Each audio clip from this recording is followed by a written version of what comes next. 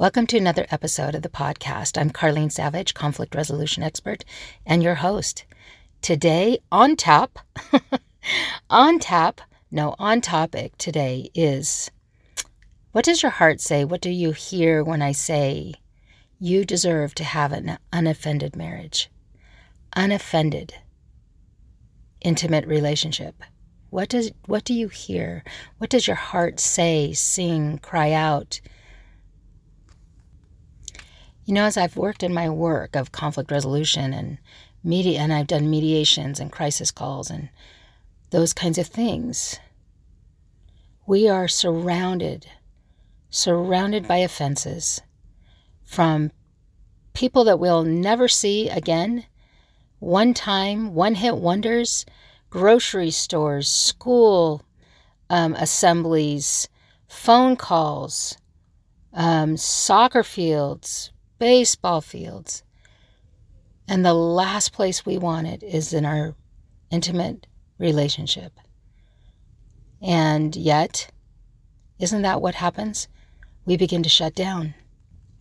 What starts out as bliss, passion, a synergy, a magnetic connection can soon dissipate with the first offense, the first violation. And then 30 years later, guess what? You're looking at a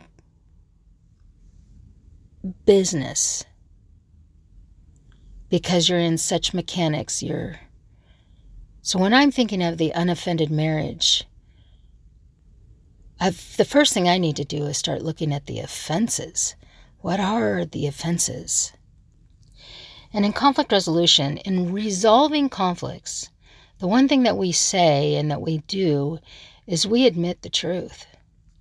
So when we're looking at offenses in marriage, yes, you can look at the big ones, addictions of some sort, mental illness, infidelity.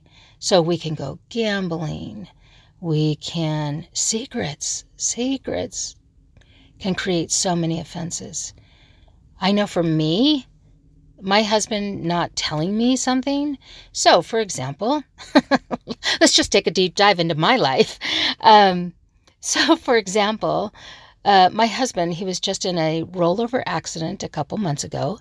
And, he's lucky to be alive, honestly. So, and his personality's changed. Even his taste has changed. Some of the things he used to love to eat, he doesn't like to eat anymore.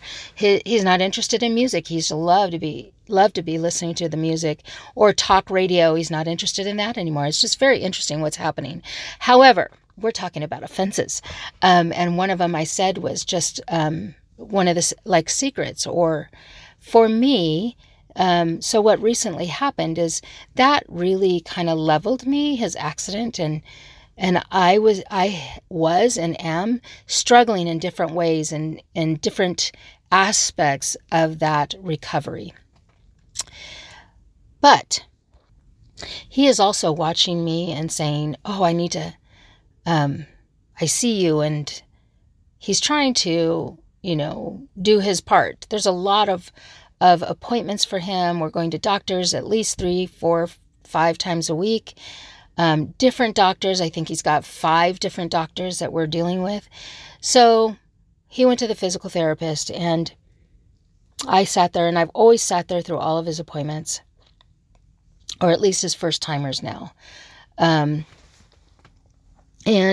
the physical therapist was doing some tests on him. Well, evidently, that on a Friday, they tell him something. On Sunday afternoon, he decides to go, "Hey, I got to tell you something. They just found, or they're very suspicious that I might have a tear in my shoulder." I forget where, but but it's very common. They would expect it in this kind of an accident because of how hard the steering wheel pushed against my arms when I was driving. And it jammed the shoulder up into this muscle, which tore. That's what they're suspicious of. And I kind of wanted to let you know, but I know. And instantly it was like, why did you not tell me? But I didn't do it. I ate it. feeling that little, now we've been married quite a long time. I mean, 30 something years, I think. Again, I'm not very good at that one, but a long time. So I was hot under the collar and he had to go do something. So we didn't really talk about it. The next day we went to the doctor. And when we got into the doctor, I was very pissed off focused. You know what I mean? I mean, it was like, I need to know what's going on. I need to know how long this is going to take. The MRI you want ordered, when does that get done? How long does that take? How long are the results? What, and it was kind of that pissed off attitude that I walked in with, because I was in the business of my marriage. And so they instantly went, and they said, oh, as they were explaining things, and I was fine as they were explaining things, but they knew I was serious. It was no longer just a, hey, hi, how you doing? It wasn't that when I walked in the office. So as we got going into the conversation, the doctor looks at my husband and says, oh, but you already got approval for the MRI. What? I swing my head around and I looked at him and right in front of the doctor, I said, why do I not know this? Because, I walked in pissed off. It was laying over from Friday or Sunday night being told, and here I am at the doctor's on Monday morning. And so, the vibe was feeling a little tense. And yet there were no raised voices. Tell me if you understand what I'm talking about. No raised voices. It's the eye contact. It's the silence that's in the middle of it, And what we found out is it wasn't that he got approval. He'd gotten a phone call, and as I began to question things, found out that it was just the MRI place calling him because these doctors called them. It wasn't the approval process. It wasn't any of that. It was just they put in the order, but they were not the primary care. So now we have to go back to the primary care. This is the kind of stuff that can set me off. Sometimes now, in the beginning, it was just like, what? You went where? You went and did what?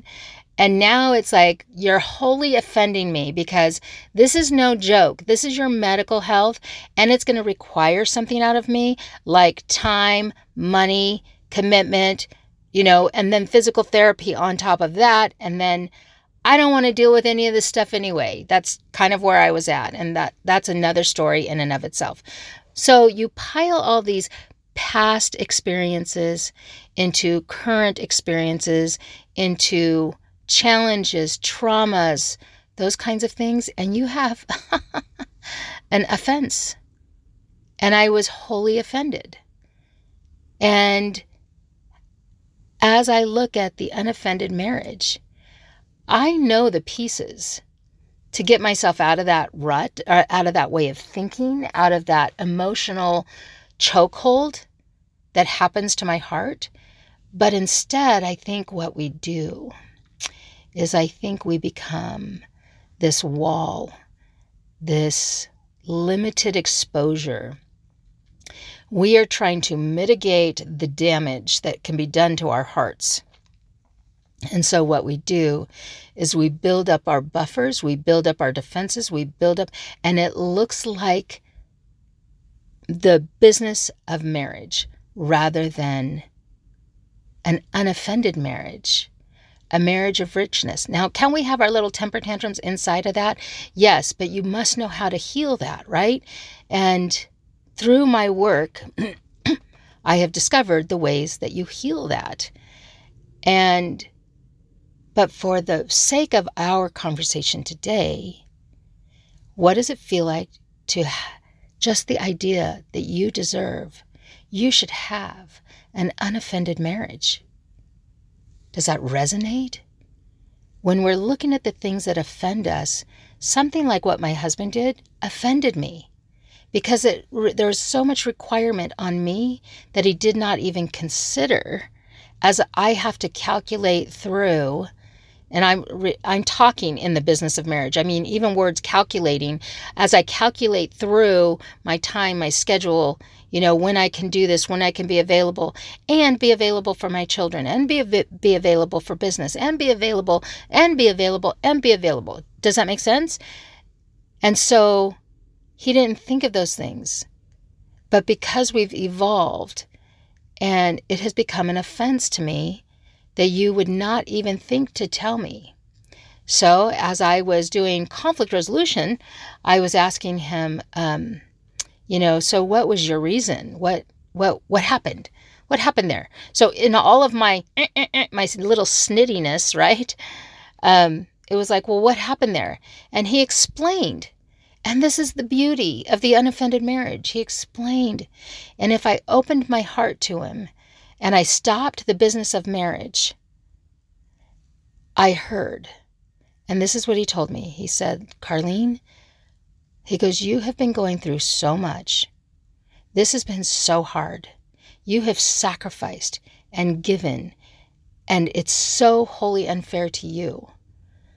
All I was thinking is, until I know, she doesn't need to be bothered. Now, in that moment, I have my options, right? I get to choose whether I want to say, that doesn't really matter. Is that for you to choose? Do you get to decide that and stay offended? Or do I get to go, well, that was a really nice thing. However, there are these other things that I need to consider, like pre-approval. It sounds like by the time I was done questioning, it sounds like it wasn't even, we have to go back to the primary care physician, but he didn't even realize that. And so without my knowledge and my questioning and inquiry, we didn't find that out. So he was just thinking he could go. And that would have been a whole nother level of conflict and problems that would arise because we'd end up there and then, because there was no pre-approval, who's paying for it, that kind of thing. So I had those two choices in my head. And I honestly, if I'm going to be honest, I did a little bit of both. And I said, I realize it's not your fault, but and I just had to have my little tantrum just for a minute. But because I know kind of where he's been, I knew he could shoulder that little tantrum without me offending him. And so I did push the envelope a little bit, and I needed to have my little tantrum just a little bit. And so I did. Not cool all the time, but I'm in that place right now with recovering from his accident where I just need a little release. I need a little relief. And he had the grace to give it to me. And so we did walk it through, talk it through. And then he got back in the car after his treatments that morning. And I said, okay, let's do this again. Let's run through this again just so I can be okay. And so he said, okay. He goes, you're right. And because I went back to the same question, what was that? Why did you think I didn't need to know? And he said, I told you because I was worried about you anyway, and you don't need any more stress. This accident has caused enough. What a kind guy, right? That's so kind. And then from there, I said, well, my heart's still not okay, but it's not your fault either. I mean, I get it. You were trying to protect me, and I get that, but, I'm still reeling a little bit, and it's still stinging, so. And then I broke our conversation by saying, now, that's going to require a very nice dinner of some sort. And so we just both laughed or whatever, and so there is the unoffended marriage, is where you can still maneuver in that and give yourself grace, give yourself space, give that person that matters so much to your heart and soul grace and space too. But it's offensive. These things become offensive, and you're going through them too. I have a wonderful friend. Her husband has chronic illness. Chronic every day. It's a crapshoot when she wakes up. And I know what that feels like too with mine. But it's a crapshoot. You have illnesses, real illnesses that can debilitate someone. And that's no joke. And when you go into a relationship, an intimate relationship, and think that, you're going to be picked up in the middle of the park and swung around, on an autumn afternoon, and then you're going to go sit at a nearby cafe and, sip espresso when you think that that is going to be the relationship you're going to have. Oh, and then you'll throw in some kids in there and it'll be bliss with kids.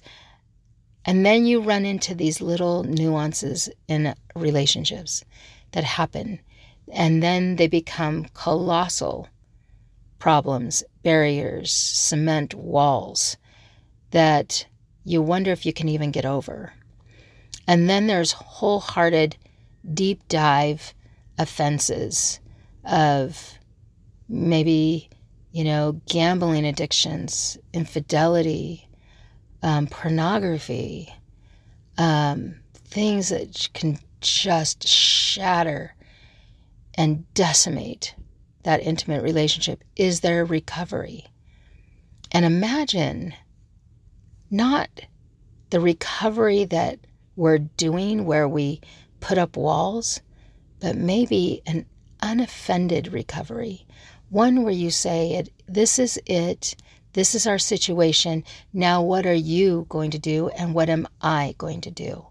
Wow, that's a new kind of question. And do you want it? I was talking to another friend. I call a lot of my clients and a lot of people I work with friends, but I was talking to another friend, and she was talking about how, he says this to me, he says that to me, I don't understand. And finally, I said, I think you guys, it's time that you have a deeper conversation than that. And that conversation needs to be something like, so what do we want our future relationship to look like? Because they've talked on all spectrums. So they've talked about how it could be, should be better. And they've talked about walking away, like picking up my sand boxes, my little molds, my sand molds, and getting out of the sandbox. Those things are real. But that is how to have an unoffended marriage. And how to walk away, let's talk about walking away. And I don't encourage it unless you've really examined it, not judged it, examined it. And you examine your relationship, you don't judge your relationship in order to walk away. At least that's my view. But when you really examine that, it is possible that there is recovery for relationships that have been so wholly offended, decimated, crushed. There is recovery. But like I was sharing with my friend, which hers hasn't had those kinds of offenses, it still requires a deeper conversation. And are we willing to have it? So really, today is about reviewing all of the offenses that we've looked at in our relationship. Those offenses that have been created that has caused us to put up little barriers, maybe little hurdles that are a little bit too big for them to get over so that they go crashing down. And some of those are no-win, like we create hurdles. So if you can imagine these runners running over hurdles in a marriage, the runner's running, but we make it a little bit taller so we know that they can't get over it. It's not quite a wall, and we won't claim that it's a wall. It's not quite a cement barrier, and we don't claim that, but we make the hurdle just big enough that they will hit their knee or hit their foot and come crashing down. Do we have that kind of dynamic in our marriages, in our intimate relationships? These are the questions. But at the end of the day, you deserve, and I don't care who is listening. I don't care who is trying to fight or trying to find some loophole. Everyone deserves an unoffended relationship, an unoffended, intimate relationship. How you get there, what that baggage is in that relationship, it's up to you. But everyone deserves the unoffended relationship, the unoffended marriage.